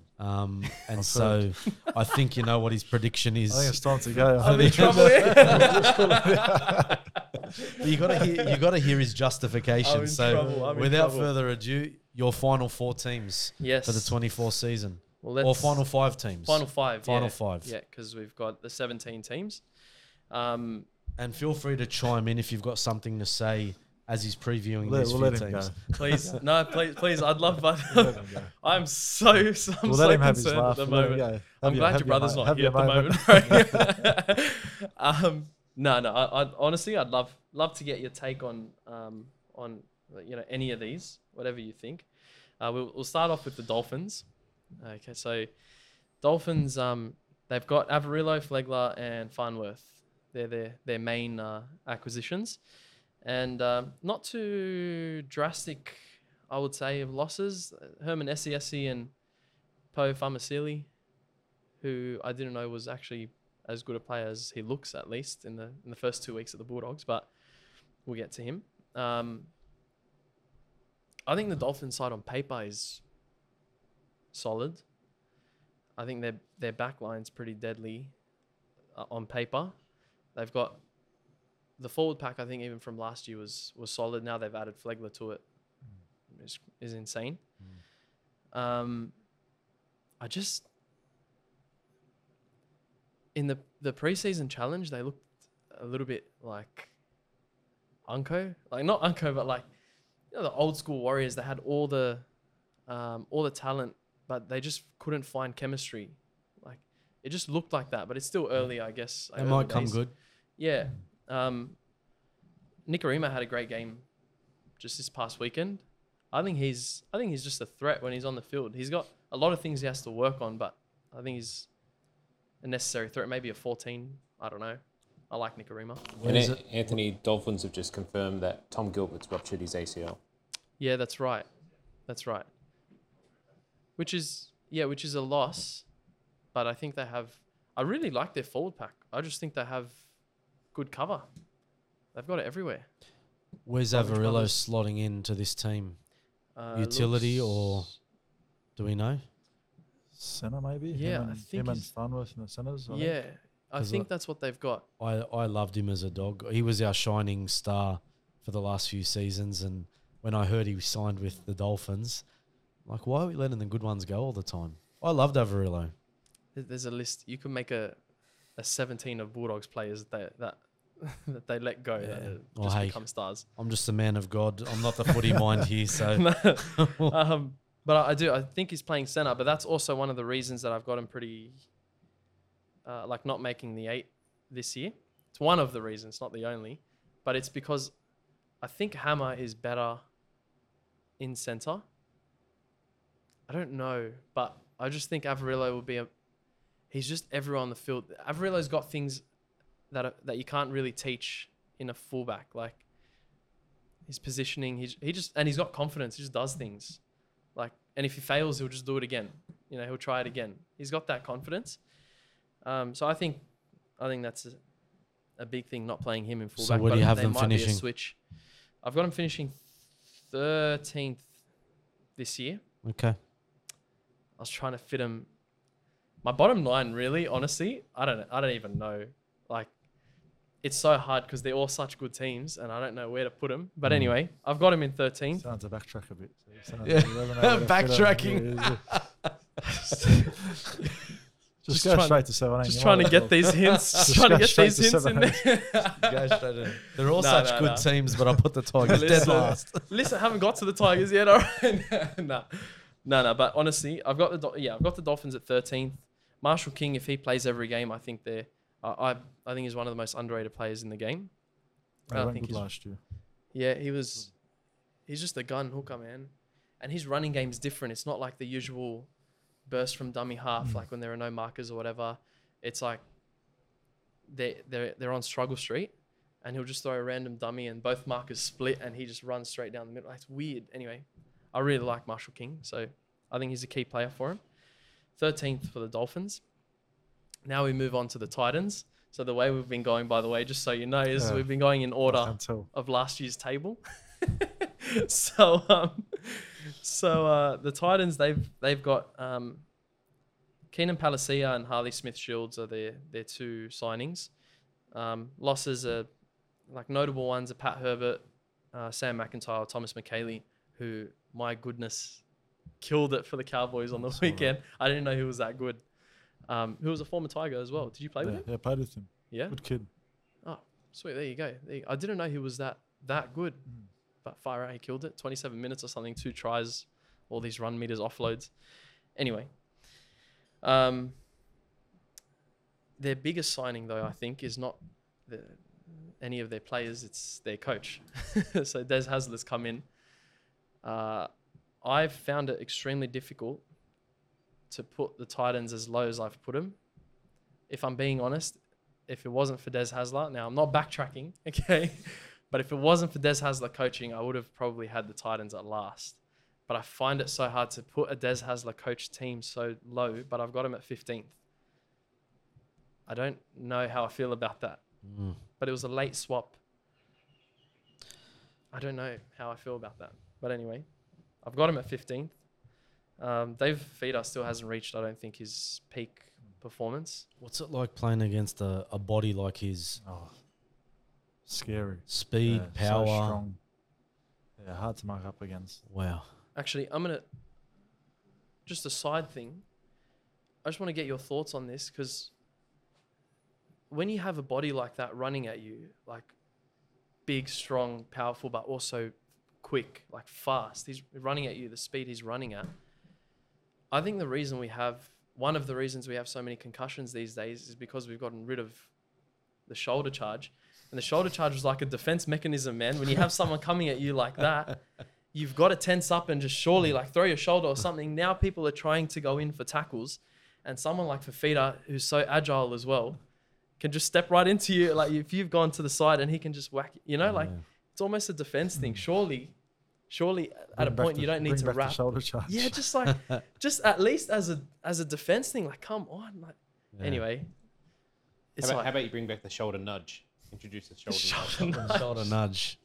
Oh goodness. Anyway, I just when you mentioned that, I just thought bro, surely that's something that they can just allow as, as.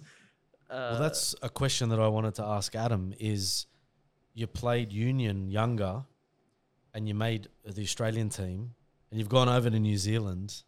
Some of these bodies, and then even in the NRL, how does a guy of a smaller stature, how do you mark up against some of these guys that are playing sometimes in your very position that you got to line up against?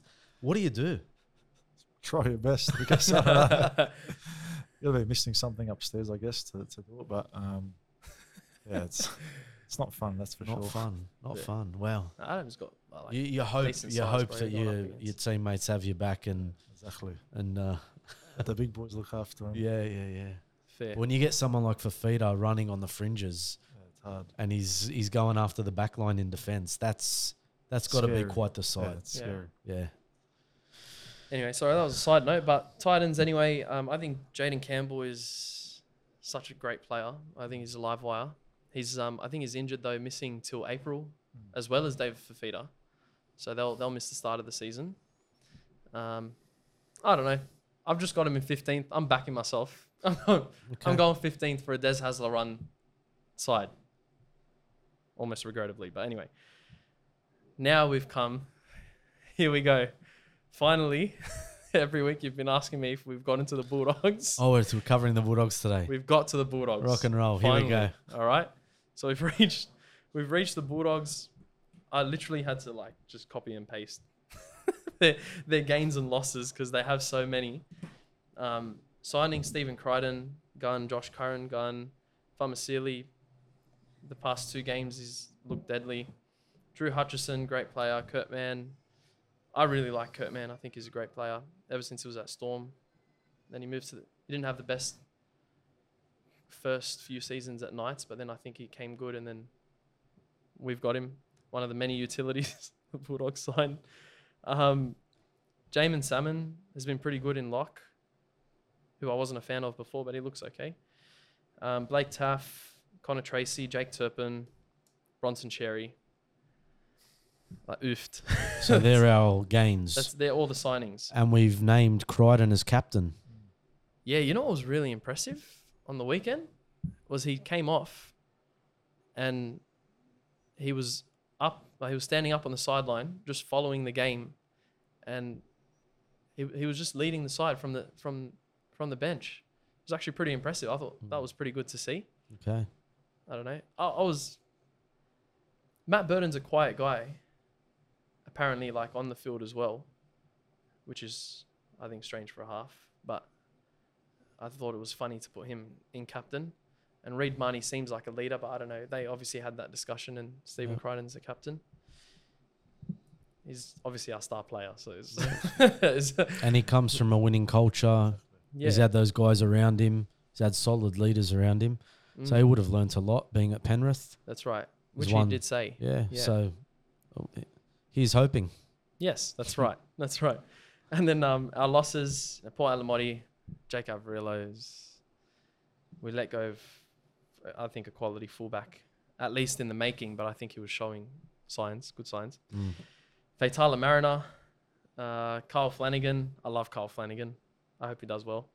Jaden Ockenbaugh, I was pretty devastated at Ockenbaugh leaving, man. Were you really? I liked him I had in the no middle. problem. I had no problem. I was pretty disconnected from that decision. I was like, okay. Whatever. I liked Jaden, him. you'll do well wherever you are. Yeah. But you're just not a Bulldog anymore. Fair it's enough. not like I had a sleepless night that night when I found out. I mean, neither did It's I. My goodness, relax, this guy. No, I think I liked him in the middle, but obviously, like, we've got better players anyway. Pangai Jr. Pangai, retired, not retired. Pangai Jr., greatest New South Wales selection last year. We were talking about this when it happened. Man. I was like, wow, where did he come from as a selection? Honestly, we've given it a bit to Pangai Jr., but all in good faith, you know, all in love. We're having a laugh. You know, he's signed now with there's a South Slogan or something like that.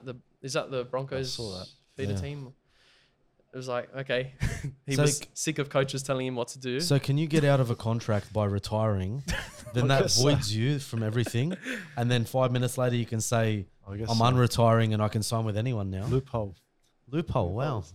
Okay. Anyway, It's a thing. It's a thing. good old Pangai Jr. never fails to disappoint. Pangai Jr. Then Franklin Pele, Luke Thompson, which was a shame we never really got to see his potential, like his peak at the Bulldogs, and Corey Waddell, who we spoke about last week, and you guys disrespected The Corey penalty Waddell. machine, Corey Mate, Waddell. He was a good player. I like Corey Waddell. I'm not discounting that, but he was a penalty machine. Whatever, mate. Reid Marnie. I'm sure if you check stats, Reid I Marnie was gave away watching more penalties games. than Corey I was Waddell. watching games with my old man last season, and I'm like, watch penalty, Dad. Just happened. When you play in a side like the Bulldogs, bro, you're gassed from defending so much. Surely he's bound. Like, surely you give him the benefit of the doubt. No, for he giving was. away so many He's a hard penalties. player. God bless him. Nah, I'm kidding. Anyway, I think there's plenty to like about the Bulldogs as well on paper. Yep. And their defense over the weekend looked really good. Their attack is just still... So, attack is like, the shapes are looking good. Like, they look as good as any other team. Like, and the plays are good, but they're so slow. And so by the time they've like gone to the wings, the whole opposition team's gotten there. They've all covered. I don't know why the ball movement is so slow. Anyway, this is just criticism from a fan, but you know, that's what Adam's thinking. He's like, No comment. No. Adam's thinking, you have no idea. Yeah. But it's just like, I don't know, it's just so slow compared to what I was watching from the Sharks, which is why I was so impressed from the Bulldogs defense, because it was holding up against, they didn't have Nico Hines though, but whatever. Yeah, it just seems slow. Yeah. Anyway, I've been tossing between two teams, two of the bottom 5 teams from last year to make the top 8 this year. One of them was the Bulldogs, but while my heart tells me to put him in my last spot in the top 8 that I've got from my predicted ladder, my mind is telling me to just put him in 11th. And Okay. they could come last for all we know, but no, but they're looking good. They're looking good. I've got him in 11th for the moment, I believe. Well, it's definitely one of the most Yeah. impressive rosters we've had in a very long time. So if they can It all is, gel yeah. together, It hopefully. might take a while for them to gain a bit of chemistry. The young guys look good. Like we've spoken about Bailey Hayward. Yep. He made an error which cost us a try, but Yeah. over the weekend. But it's just one error. Mm. He was great. Blake Taff had a few errors, like very fundamental errors, which was worrying. But One game. not one to judge over Yeah. based on one game. He's exciting. Like he's an exciting player. Anyway, we'll wait and see. 11th place for the Bulldogs. Yep. Any input? No comment, no. You're good. All right. Go to the next team. Now we've got the Dragons. Oh, okay. Yeah. Whoops. We're almost there. We're almost there. So the Dragons, I feel so much pressure right now. The Dragons, I really like. So Corey Allen. So they signed Corey Allen, but he got injured for the year. But they re-signed him now. So Shane Flanagan likes what he's seen from his attitude and things. I was really hoping to see Corey Allen succeed at Dragons. I really like him. Tom Eisenhuth is a good signing. Faitala Mariner and Kyle Flanagan from the Bulldogs they've got. Jesse Marshke is actually a decent player. I think he's the backup half if Kyle Flanagan fails is basically what they've got him for, I think. Haim Selly, I hope I've said that right, and Christian Tuipulotu. Then they've let go of Billy Burns, Jaden Hunt, Josh Kerr, Tau Monga, Zane Musgrove, and Jaden Sullivan to the Tigers. Mm-hmm. So the reason I've left the Bulldogs out of my 8 is because my Dragons are my dark horses for the year. So I'm tipping them for 6th place. 6th? Wow. Yeah. Why? Would you have had them that high? No comment. I'm not commenting on other teams. Staying safe, all right. Staying safe, yeah. Fair enough. I just think, like, firstly, I kind of dogged Des Hasler in it, but I think Shane Flanagan's a top coach. I think their squad is so good, and they looked really good. Ben Hunt's happy. It looked like he was playing well. I really back Kyle Flanagan if you really give him the responsibility that, that I think he needs to play well. Yeah. I don't know. I just think they're solid all over the park. They're my dark horses. Dragons in 6th. Okay. Are we finished? Or No, we got one more team. let's, One more team. let's move on to the Tigers. Let's. All right. So we'll go through the signings first and the losses. So we've got the Fainu brothers, Latu and Samuela. I don't know if I pronounced that right, but from Manly, Justin Olam, Jaden Sullivan from the Dragons, and I think along with Justin Olam, who's a great signing, I think their best signing is Aiden Caesar, just as a solid halfback. I love Aiden Caesar. I think he's a great player. Their loss is Sean Bloor. What do you think of Sean? Like, Yeah, he's good kid. I think he was a great player. We spoke about him when we spoke about Storm, and on his debut, he was like going up against Nathan Brown. Went after him. Yeah, and then in his interview, he was like, "I just went out to hurt," I thought that was brilliant, man. I really like Sean Bloor. So Luke Brooks, obviously a loss, but I think it's good for him. Dane Laurie, David Norfoluma, who's one of my favourite wingers. Anyway. Tommy Talau has gone to Manly, and Brandon Wakeham as well to Manly. All right, so so the Tigers. Well, firstly, I'll ask how like genuinely how's the feeling at the Tigers? I don't know. I guess everyone feels good after a pre-season. Obviously, we'll start to tell when games come around, but yeah, obviously a lot of changes at our club, new signings, new coaching staff. Benji's taken over and looks really good in the role, and yeah, new assistant coaches. But yeah, I haven't done much with the team at the moment, but yeah, from watching on it, it looks good. But as I said, every team sort of looks good at pre-season. But yeah, we'll start to tell when games come around, I guess. Yeah, nice. And you mentioned the assistant coaches like Robbie Farah, Chris Hyington, John Morris. Are they? So is that the feeling at the Tigers that they're trying to get that Tigers culture? Yeah, I guess so. Yeah. Benji's got a new, I guess, DNA about him, and wants to, I guess, fix the club culturally as well. And all of our coaches and assistant coaches have all played over 300 games as well, so they know what it takes to play in the game week in, week out, and they've all had success as well, so they all know what winning looks like. So hopefully they can help relay it to our playing group. And does it seem like all the players are buying into? Yeah, no, it Benji's really plans? does. We're a really connected playing group. We spent a week in New Zealand last week just nailing down, I guess, some fundamentals and having a closer bond together. And yeah, connection and trust is everything in our sport, and I feel as though we're building there. Beautiful. Well, Go on, say it. look, it's been mentioned. I have the Tigers in, in last place in my predicted ladder. Yeah. Until Adam comes back and turns their season around, mate. Well, this eh? is, There we honestly, go. I'll be honest. It's not just because you're here. I'll be honest. I think it'll be seriously, like, I don't know what the Tigers' plans are. Obviously, you're taking it day by day as well. But from just a fan watching on, I think the deadliest, like, halves partnership that the Tigers can come up with would be you, Adam, and Aiden Caesar. I just think that'll be crazy to watch. Because you both have, firstly, a strong running game. Like, you both got size, so that helps. Your kicking game's solid. Like, you can obviously direct people around. Obviously, Caesar takes probably the reins as the halfback, but I think because you're now, this is genuine. I seriously, I really think this is I just, personally, I'm not a massive fan of Jaden Sullivan.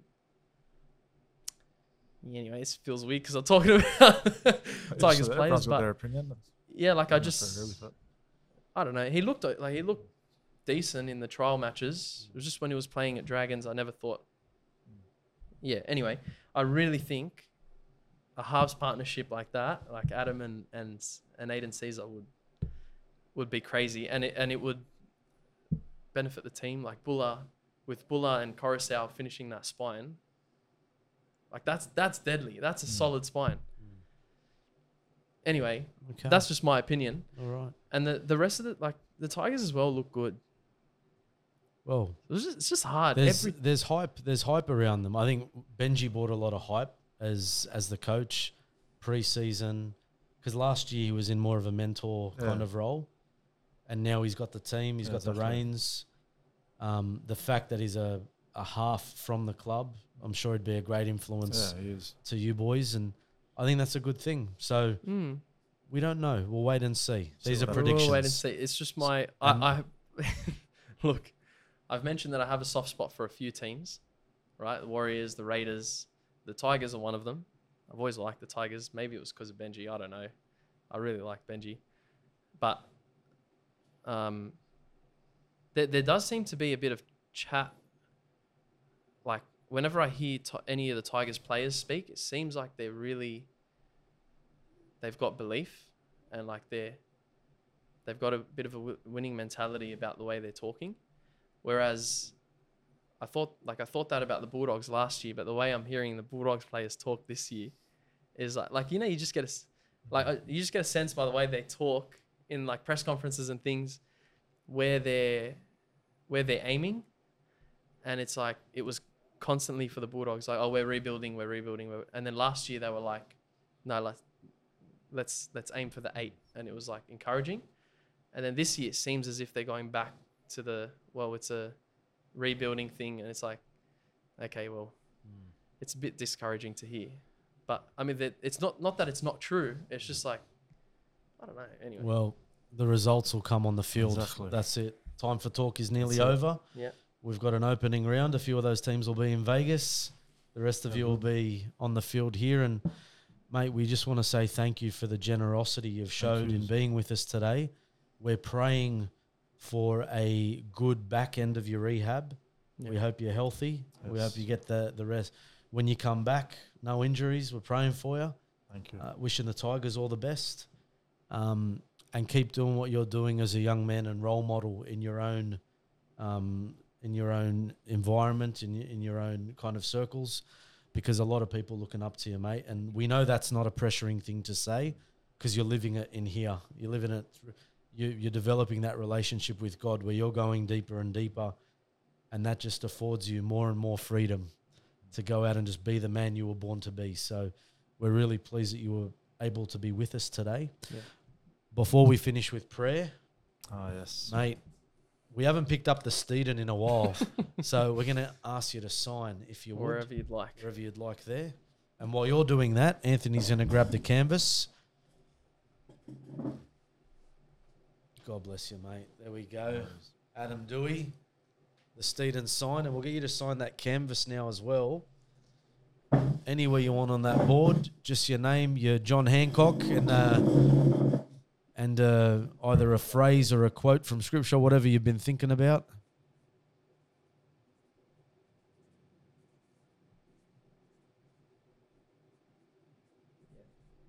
Let your faith be bigger than your fears. Very nice, Adam. Very nice. Thanks, Fantastic, mate. Fantastic. We love it. Anthony, thank you. Mate, once again, all the best for the 2024 season in your rehab, in our prayers. And speaking of prayer, we're going to finish with prayer. But before we do, I haven't said this. I even forgot to say it last episode. Like, subscribe, comment, and follow. We appreciate everyone's support at home. We want everyone to share these episodes. Jump on your chats, your MSN messengers, your WhatsApp, your TikToks, your Instagrams, your Facebooks, all that kind of stuff. Share it around, please. Share. If you've got groups on WhatsApp with 50 people, share those things and ask them to like, subscribe. Be our hands and feet as well, as we've been called to be the hands and feet of Jesus. And if Jesus were around today, he'd have MJ Podiatry treating his feet to ensure that he was getting the most out of what he was doing in his ministry. MJ Podiatry, God bless you. Thank you for your support also. Let's finish with prayer. In the name of the Father, the Son, and the Holy Spirit. Amen. Heavenly Father, we thank you for the gift of this moment, for bringing Adam here with us today. We ask that you guide him in his rehabilitation, give him a safe season. We ask that you send your blessings down upon not only Adam, but the West Tigers organisation and everyone in the NRL. We thank you for what they do in entertaining us. We ask that you continue to strengthen them in their witness to what it is to be a person in the profile of society. And we ask that you bless all those at home who have needs and who are going through a tough time at the moment. We ask all these prayers in your name, O Lord. Amen. The Lord be with you. And with your spirit. And may Almighty God bless you all, the Father, the Son, and the Holy Spirit. Amen. Remember, our Lord Jesus Christ says, you are the salt of the earth. What good is salt if it loses its taste? So stay salty. And don't be afraid to go against the grain. See you next time.